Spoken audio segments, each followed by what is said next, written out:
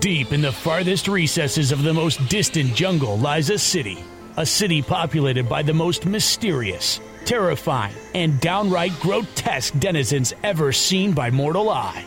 Here, in the darkened corners of this cavernous locale sits an ordinary, average brick building with an innocuous, ordinary, average blinking neon sign which reads, On Air. It is here where each week Seth Breedlove and Mark Matsky convene to discuss the greatest mysteries the world has ever known. Now, strap on your hiking boots, grab your trusty walking stick, and don't forget the bug spray as we begin our journey through Monsteropolis.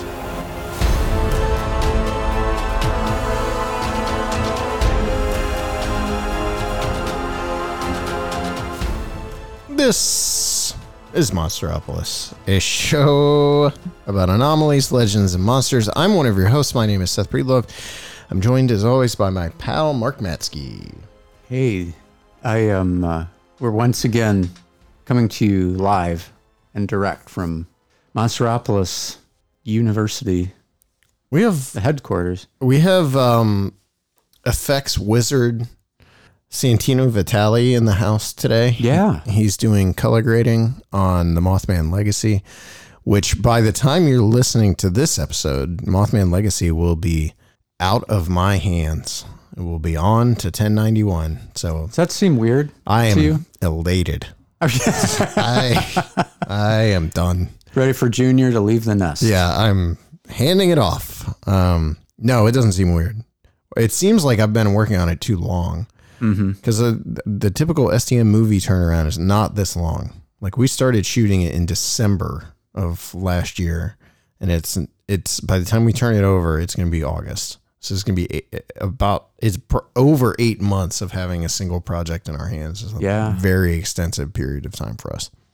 This is probably the most air quotes circumstances, that have gotten in the way of a project so far. We were talking about it. Who was I just talking about it with? Oh, during the creative board meeting last night. People wanted to know, like, how things been dealing with, like, the coronavirus or whatever. And that particular project went through so many challenges because of it. The biggest was so there's a couple that were pretty big. One was that I had to shoot all the recreations myself. So every recreation was shot by me. I didn't have a crew on any of them except Les Odell and Ron Lanham. Other than those two, it was me with a camera shooting the recreations. On those two, I had Aaron Gascon. So Aaron was in the car. Aaron's Ron in the recreation. Oh. And then in Les's scene, I'm Les. Right. So I'm playing Les and Ron. Sleeping. And it's Aaron on the camera, making sure the camera awesome.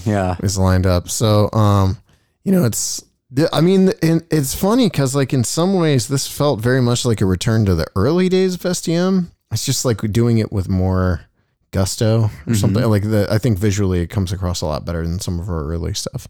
And I have to say, I just listened to the finished sound yesterday with a pair of decent headphones, and it knocked me over. It was so good. Yeah, I can't wait for people to get a load of it because it really enhances everything incredibly well. I've always heard that you underestimate two aspects of the movie. Everyone underestimates, and they're two of the biggest parts of it. And one is the color, and the other is the sound and, like, the sound design. And I feel like I get to a point with every movie where you've done all you can do, and you're kind of like at this point where you're just tinkering with it, and I'm never happy. I'm never satisfied with any movie. And then you see it with, like, the sound, and you're like, oh man, yeah, that helps. And then you see it with the color, and you're like, oh yeah, it's just like I think so visually when it comes to the stuff that I get wrapped up in, like, the visual side of it. And then when you see it with all the parts, inserted, it kind of helps the whole thing. But yeah, John did a great job with the that sound hit design. me in a new way in the prologue. Just the simple, like the shutting of the screen door. And all the sounds were exactly right, you know, and that had never been a part of the rough cut before that. I was like, and you've that's probably the level of detail that he goes through. Would you say that you've seen the roughs of this more than I feel like you've seen more roughs of this than you usually do? Maybe. I mean, probably more versions of it. I can't remember who it is. I mean, this is all common knowledge, but like you're trying to translate the human experience, the sense, like you're trying to involve all the senses, right? Obviously not smell, although they did smell-o-vision. Yeah.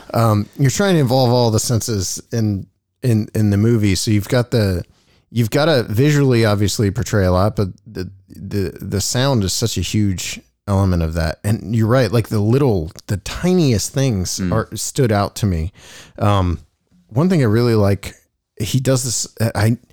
I do the little like quick cuts with like the film burns and stuff. And they always bother me until he comes along and inserts the sounds where they're at. There's always something they bother me. When I watch them, I'm like, something's missing here. Like it doesn't work right.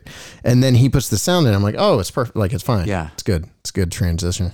So the other thing he did that I don't know if you noticed, but there's transitions between scenes where he added sounds that are in a moment that would otherwise be really quiet. That I think is very cool. Yeah. Subtly so. I mean, it's really cool to see that get added. The Mothman's like the sound, there's a common sound that keeps coming back up. It's kind of like this giggle thing. That was as cool as I was hoping it would be. Yeah.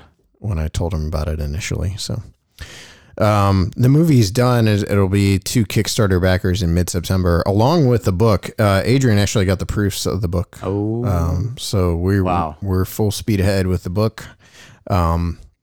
And I'm pretty jazzed for you to really dive into that. Did I send you the PDF? Yes. Did you actually look at it? Oh yeah. Okay. I looked at it. It's All right. amazing. Yeah.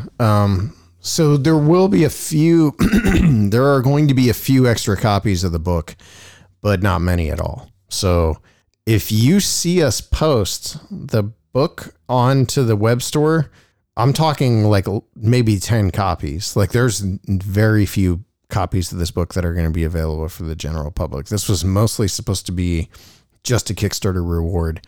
So if we post that, and you want a copy, you're going to have to hop on it almost immediately because they'll disappear. Kind of like the first run of STM hats. And second. Yeah. Okay. So anything else we needed to talk about? I can't think of, there's no announcements to make. I mean, we got nothing coming really. No, not really. We have letters. Yeah. Okay. We'll do one letter now, and we'll do another letter in a future episode. Yeah. This is from our pal Andrew Smith from the Flatwoods Monster Museum. Hi, Seth and Mark. I've been meaning to ask, what's with the slap on some clown paint and zip up your leather pants intro that plays from time to time? P.S. We're open now. And that's the museum in, Flatwoods Monster Museum in Sutton, West Virginia. Yes. Home of the Elk Theater, where we premiered the Flatwoods Monster. That seems like another life. Oh. Because people were crammed in that place. Inhaling each other's air. Yeah. Ugh. That's a terrible way to put that, even pre-corona. There's no reason for the slap on some clown paint. The fact is we did 3 intros, 3 variations of the intro, and that was like the silly one. And for some reason, I think I use the silly one most often because it's the first that pops up when I do my search when I'm editing the show. And it would really only work if I used it like once every couple months. So people forgot about it and then they heard it. And instead, I think most of the time that's become the intro for the show. Yeah. So it's not supposed to be. It's that's supposed to be like every now and then we use that.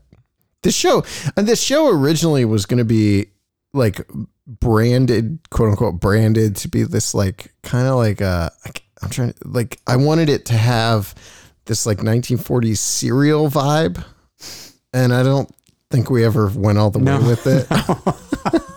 Thank God. Yeah. So I don't think that'll work. But yeah, originally that was what I was going for. So But we occasionally do apply the paint just to record. Yeah. I mean, it puts you in the mood. Well, and I'm never not in my leather pants. So for me, yeah. I just watch the BTS. You'll see all the leather that we wear. You know what? Before we get into the... Okay, so this week's show is about the Bigfoot world, Bigfoot community, which I have remained blissfully ignorant of for the most part. So I don't have a lot of insight into what is going on, and I also don't know where to start now that I'm talking. Do you have thoughts on where to start? Well, we could... Yeah, I have one idea, and that is we talk about the state of the community as such.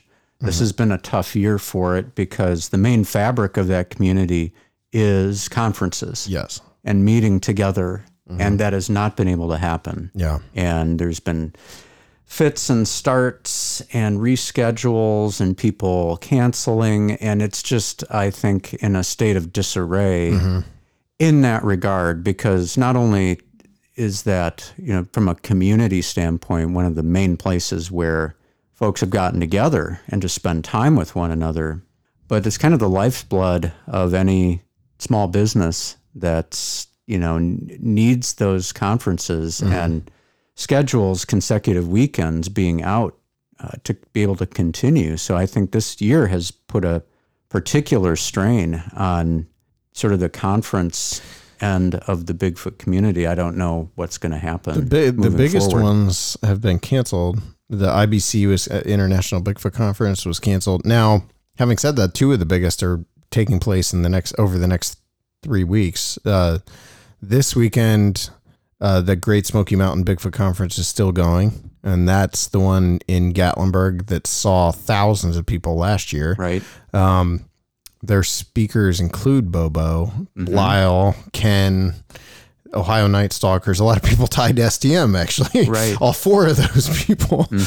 Matt Pruitt is the MC, and he's a NAWAC member and producer of the Bigfoot Beyond podcast, which is a strange thing to me to think of someone in the NAWAC producing Bigfoot podcast that isn't Brian Brown on the Bigfoot show. But anyway, Matt Pruitt's going to be down there. It looks like an awesome event. Honestly, if I hadn't been coming off like our trip and like the Bigfoot journey trip and Mothman Legacy shoot, I probably would have considered going just because I feel like I want to be around some other Bigfoot dorks for a little while. Sure. It'd be cool. The other one that's still going on is the Ohio Bigfoot Conference, which I don't know if you've been following that. I was actually supposed to be at that event. I don't think I am now because I think they rescheduled it for August. Yeah, it's the weekend where we're going to still be gone making, right? August 15th. Hold up. No, I'll be back in town.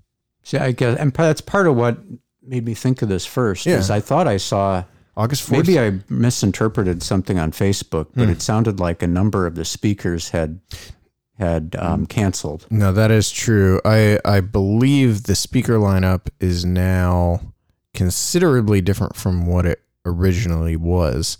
I'm trying to find the speaker lineup, but they don't have it on the Facebook page. So that just puts so much strain on everybody, the organizers and trying to hold an event together. I'm hopeful that is it Gatlinburg where that one is taking place? Yeah. That goes off without a hitch. I mean, like you'll get into some issues here that everybody has their own opinions on how we should be approaching this stuff.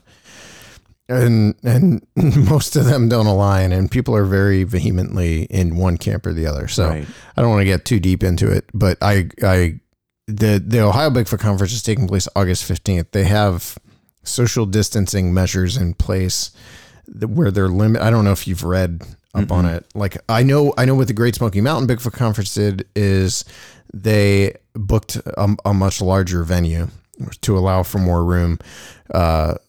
Actually the biggest venue in Gatlinburg. Oh, wow. And then what OBC is doing is speakers are all doing two presentations so they can stagger half in one event, half in one speaking presentation, half in the other. Right. Which for the speakers, that's gotta be daunting.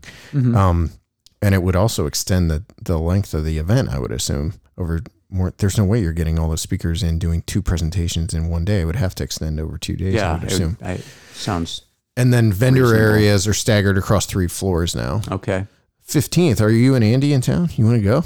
Yeah, I think so. We're not anywhere else. I might go down there.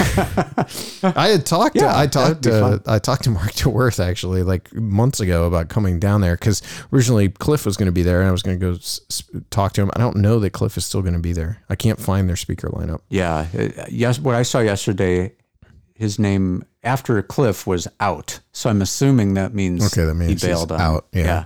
So yeah, there's a lot of those events that have canceled. There was supposed to be a big one in Minnesota. I don't think that's still going on.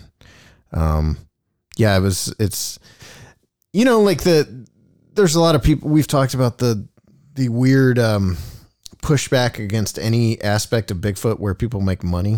You know how people like, you're just in it for the money. Oh, sure. And I believe that can be a problem. Like, I think we've talked about that before too, but the conferences, the best thing about the conferences, I think you've already stated this, so I'm probably just restating it, is that it is a way for people to come together in person who otherwise are just conversing online and have meaningful conversations about a subject that they find worth their time. And most people are going to look at something like the cancellation of a Bigfoot conference and say, who cares? But for a lot of these people, and for people like you and me, it's a huge loss. Mm-hmm. Like, it really is. And losing all the sort of like paranormal, weird subject conferences, there's a lot more to it than just someone's out a few $1,000s that puts the event on, right. You have, it's a fellowship in a way, of people that are into a common topic. So, yeah. Beyond that, the state of the Bigfoot world, the other thing the coronavirus is affecting, obviously, is I'm curious how much it's affected the time people are spending in the woods. Because I know groups like the NAWAC, they're still going out, like they're still going into X. But is it affecting people's time in the woods, and is it affecting it in a positive or negative? I would almost assume that people are spending more time in the woods due to the fact that there's nothing else to do. Mm-hmm. I mean, in a way, On the Trail of Bigfoot, the journey is kind of about that. Right. Like the coronavirus might help push people back out, into the great outdoors that hadn't been going out. Yeah. I mean, the groups we spent time with, I think they would have been out whether or not we were going to film them and talk to them. Yeah. And that's probably, I would assume it as well, that's, with options limited, people will really make use of the public lands especially. And I mean, we saw that on the weekend of the 4th. Oh yeah. I mean, we were driving through, I think I mentioned this on one of our recap shows, but we were going through an area of the Adirondacks at 5:30 in the morning to go home. And there was not a single parking spot in these trailhead parking lots because people were there specifically to be there for sunrise, hike up to whatever mountain vista in order to watch the sunrise. And I think that's probably carried through, not just on holiday weekends, but there's probably a lot of more people out in the woods right now, just because it's one of the options that there is that people feel comfortable doing. And it's good stuff. I mean, I follow especially on Instagram, I follow a ton of national parks and state parks and stuff like that. And it seems like they've been the first to open up and be as accommodating as possible for people coming in and making use of those lands. Do you think the coronavirus has affected Bigfoot? I don't know. Somebody posted, that was kind of a joke. Somebody posted on my timeline the picture of Bigfoot with the mask on. So I think he's taking appropriate. Well, someone posted in our group about, do you think Bigfoot can contract COVID-19, which is a weird, kind of stupid thing to think about. And then at the same time, I'm like, well, the tiger caught it. And didn't they say there was like a gorilla or something that caught it at a zoo? Mm-hmm. So you have to believe that Bigfoot could potentially catch it as well. Well, you can tell I hadn't done no prep for this particular episode. Elsewhere, as far as like evidence and things like that, has there been anything that you've seen in the last year that really grabbed your attention relating to like Bigfoot evidence, like video? The story that sticks out is that very recent FLIR image. Sierra. Yeah. Yeah. And I didn't check it out like very closely, but as far as presenting evidence of anything, that's the one that springs tied to mind. To Matt Moneymaker was the one that like, but it's a BFRO. So for listeners who are unaware, there's an image, it's a FLIR image of a figure kind of running off into the woods. My problem with that is it could be literally anything. It could be a guy in a tracksuit. It could be what is it about that image that people are saying that's a Bigfoot? Is it just, see, that's what I'm unclear on. And is like, when I had first heard about it, it was strictly an image or a series of images with no interpretive context. So it was very hard to make, to draw any conclusions at all. Yeah. And I haven't heard since then if there has been any information release around it. I have no idea. But that, to me, that's the one thing that really has, during this past year, has, really caught big time attention. There was that Salt Fork video. Do you remember a little bit of the? No, anything that comes out of Salt Fork, I whistle. Yeah, there was some alleged Salt Fork footage that was taken that was, fairly suspect and could even have been read as tongue in cheek in the video itself. I'm not sure. Okay, I do know which one you're talking about. Yeah. Like, not taking ourselves down a rabbit trail, but do you think that at maybe like 10 years ago, Bigfoot, quote unquote, evidence was more prominent than it is today? Because I feel like what the exciting stuff that's happening is kind of off the radar. Yeah, sure. And I think that's by design. Yeah. But like a group like the Olympic Project, for example. The Olympic Project or the NAWAC, but that isn't even really what I'm thinking of. Okay. I get messages from people all the time like, hey, check this out, like this happened to me. And I'm like, well, that's interesting. Why is that not being talked about on Facebook or message boards? I guess the thing that most recently springs to mind is like the Ohio Night Stalkers. Like Mike Feltner sends me clips all the time of stuff, but it isn't like being taught. That stuff isn't. 10 years ago, when I was first really getting into it, every single piece of video, audio, photograph would get analyzed in like just to an insane degree by podcasters, by YouTube videos. And today I just don't see that like we did 10 years ago. Yeah. I almost feel like it's too diffuse. There's too many outlets now where things just get lost. Where 10 years ago, there were fewer options, but now it seems to me like, you can post something and it just doesn't show up. Yeah. Or there's just so many voices out there now that there is no one or two clearinghouses for this information, so that it's almost like we've turned the corner from being, the information largely came through newsletters and books and the occasional TV show. And now with the rise of social media and everyone has a podcast, which is something else I want to talk about. Yeah. It's almost as if we're not able to pay attention or gather all of that information in one place. I'm sure it's out there. Mm-hmm.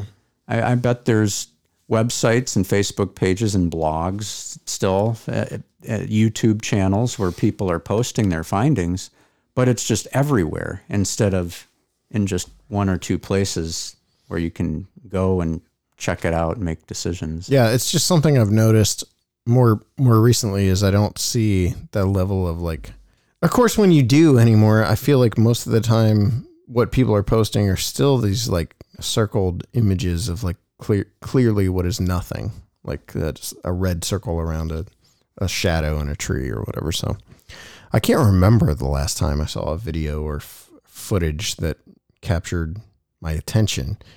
It probably was that Florida. There was like oh yeah.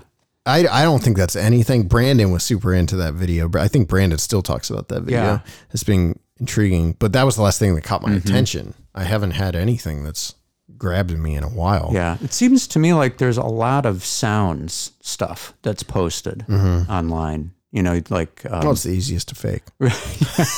Well, yeah, not only that, but it's, you know, what I have discovered just personally is that I have no idea what sounds creatures make. No. You know, and I read about it all the Yeah. time, like bobcats make this sound Yeah. and mountain lions make this variety of sounds. What the herons? Yeah, right. Those herons that I played for you. Yes. Yes. So I find myself going to like YouTube and clicking on, you know, what sounds these things make. And Yeah. it's very easy at this point now to say, yeah, it could very well, if it's not an out and out fake, people could very easily be misidentifying the sounds that natural creatures make because there's such a variety. Like one animal can make 3 or 4 distinctive sounds, and some of which are very strange, that Yeah. if I were out camping and I heard that, I wouldn't know what to chalk that up to. Like elk.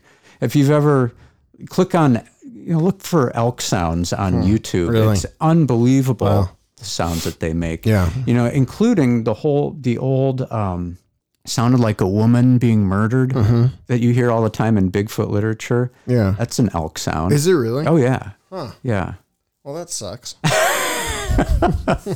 I mean, like that makes me wonder if there is a sudden like large number of people going into the woods that never have, and you would assume that would extend to Bigfoot, to maybe younger people is what I'm thinking of, that haven't spent a lot of time in the woods, who are now drawn to the woods to go look for Bigfoot. If those people are going out in the woods, you would assume they're going to be misidentifying things by the truckload, because I misidentify things. The first time that video Heather sent me, she sent me that video with no context. She didn't tell me where she was, what she was doing. She said she was down by Minerva, and I was like, that might be something. And she's like, no, it's heron. Like they were right there. Yeah. Like I didn't know that.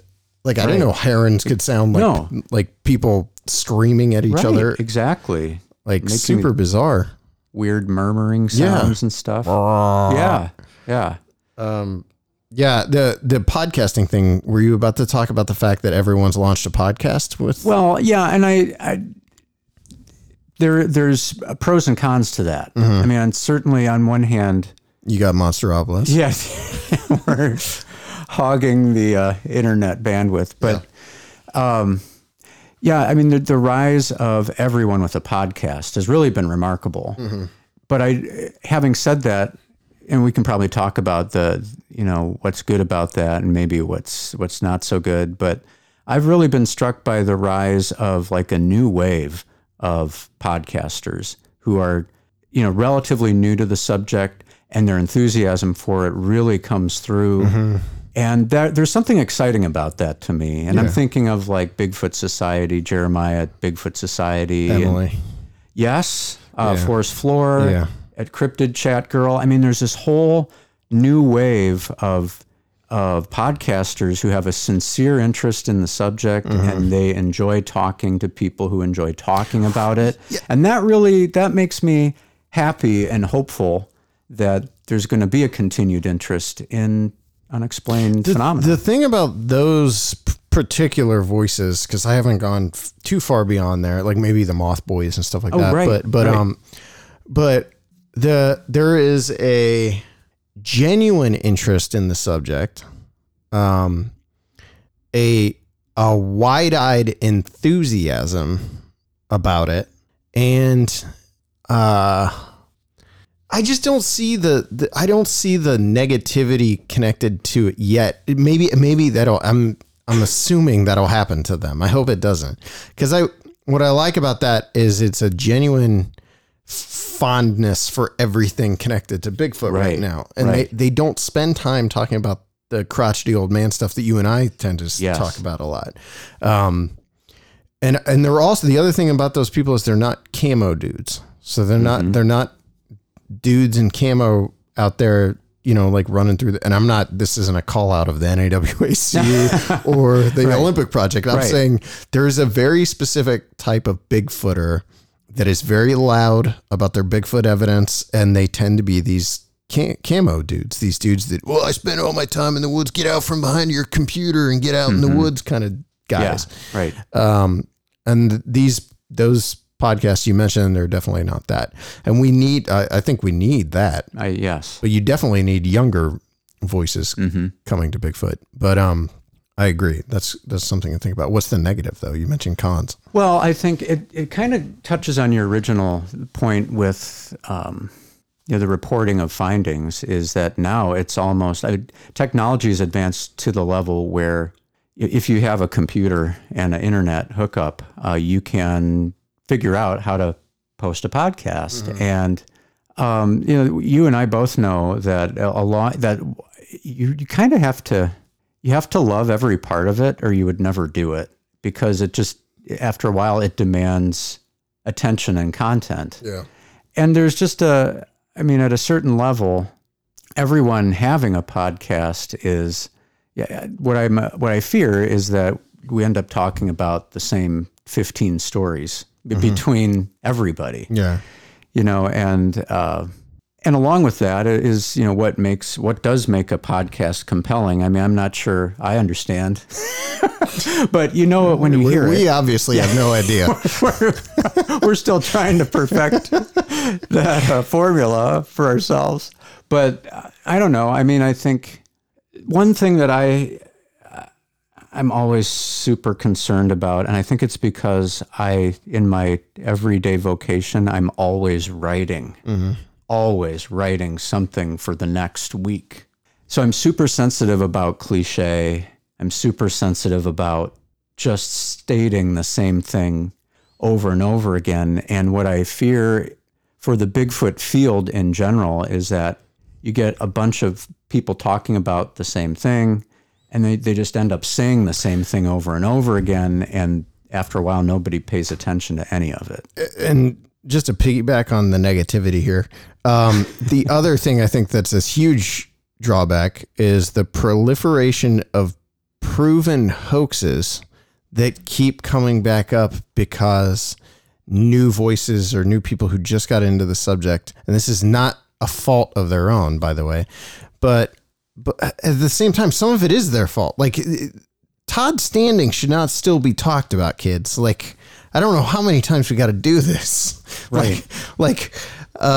Although it is fun. It is fun. Like, it keeps things fun for me.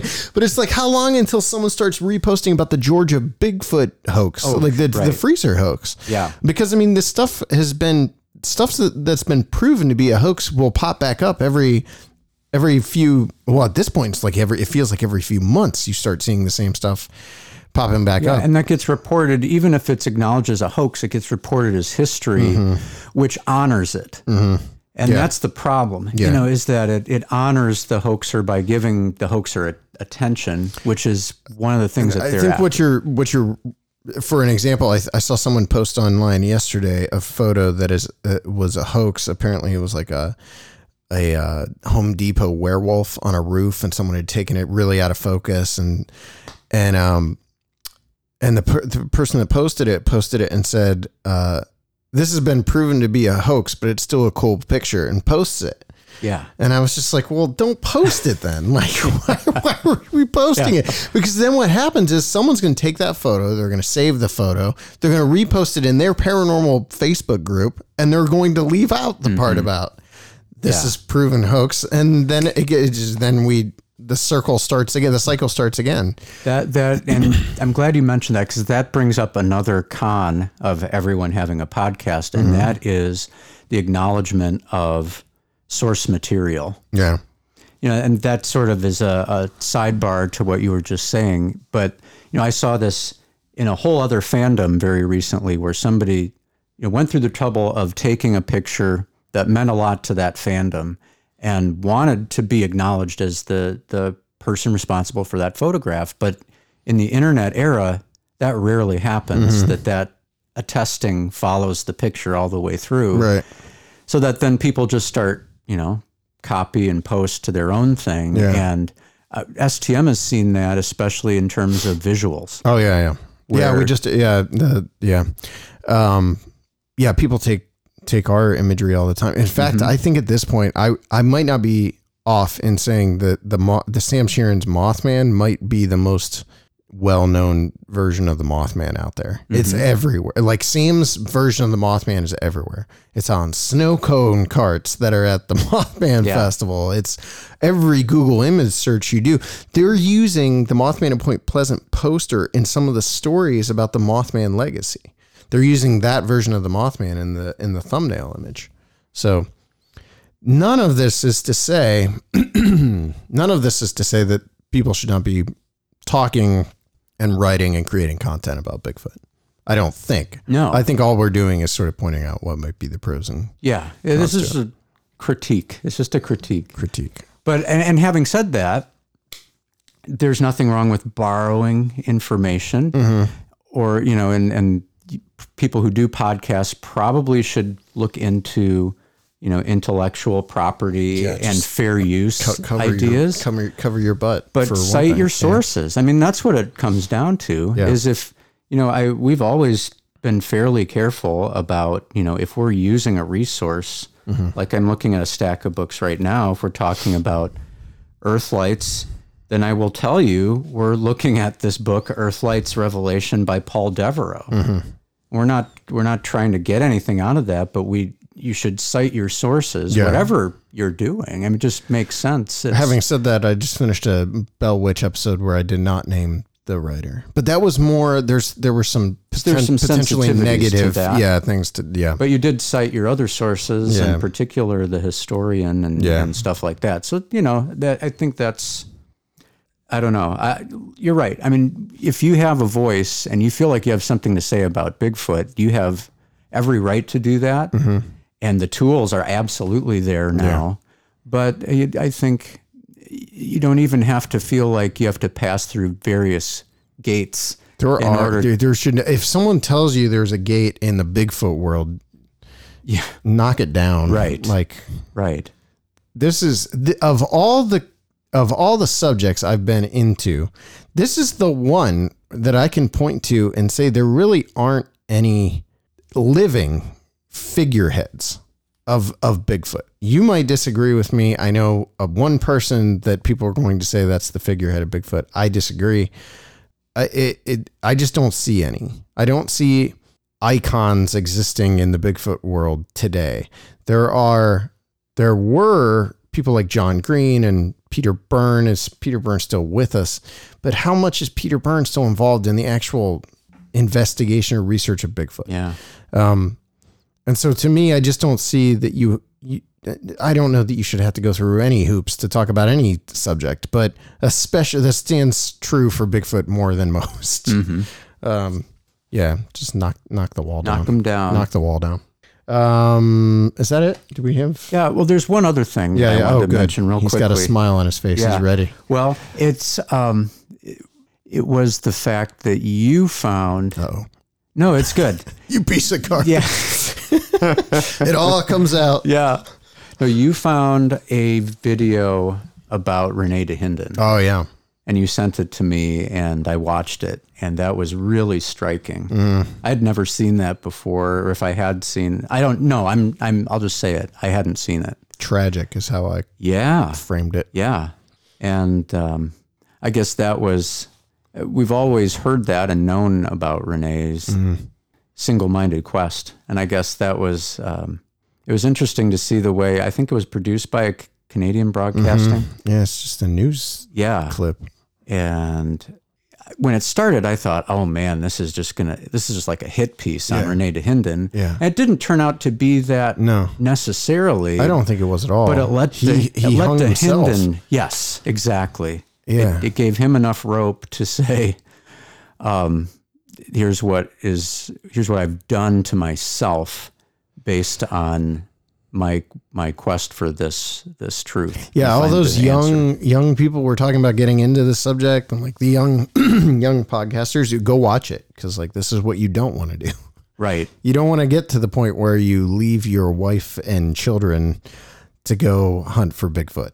Literally leave them, as in not just go away for the weekend, like walk away from your family for good. To go hunt. And I do think he eventually reconnected with his sons. Is it two sons? Yeah. He eventually reconnected with them, I believe. I might be wrong. But that was I had heard that. I just guess I never heard, and you're hearing it from his ex-wife or It was wife. remarkable that she even agreed to be a part of that. And she seemed to have some degree of warmth for him still after all of that. I mean, so I think definitely if you can locate that, watch it and let it be a lesson to, diversify your interests. Don't go down the rabbit hole. Not too far. Oh, you don't like that cliche of the rabbit hole either. I don't. Yeah, I don't. I mean, that's fine. There's some things. How many times did I use it in Legacy? Like 30? No, I didn't let that happen. Every time you saw it, you're like, nope, coming out. No, I do. I loved that video. Like I watched that at during a morning here at the office. That actually was one of the things that kind of got me excited to go back out and do Bigfoot stuff, as weird as it might sound. Yeah, well, it was beautifully shot. I mean, even given the limitations of the time, they were out there and wasn't there a shot where the reporter's talking in the foreground and the Hindu comes in walking off walking in the background. I mean, it's stuff like that you can't replicate. Yeah. It's just of a time, and it's a lot of fun. So that's where we're at with Bigfoot today. We could still, it's funny, like we get people talk to us a lot about listening to Sasquatch and how people, there are still people that are huge Sasquatch fans and they go back and listen to the show. It is the easiest subject for Mark and I to talk about by far, because we don't have to do, I don't think, the level of research that we do with everything else. Right. With Bigfoot, you can just sit down, turn the mics on and start going. Yeah. So, if you want to leave a rating or review on iTunes, you should. Find us on most social media. And we're going to make Bell Witch now. So, not Mark and I. We got to go. We're taking Andy, though. But, all right. You can tune in next week. Maybe there might be a show next week. It depends on what Mark and I do next. All right. We'll talk to you later.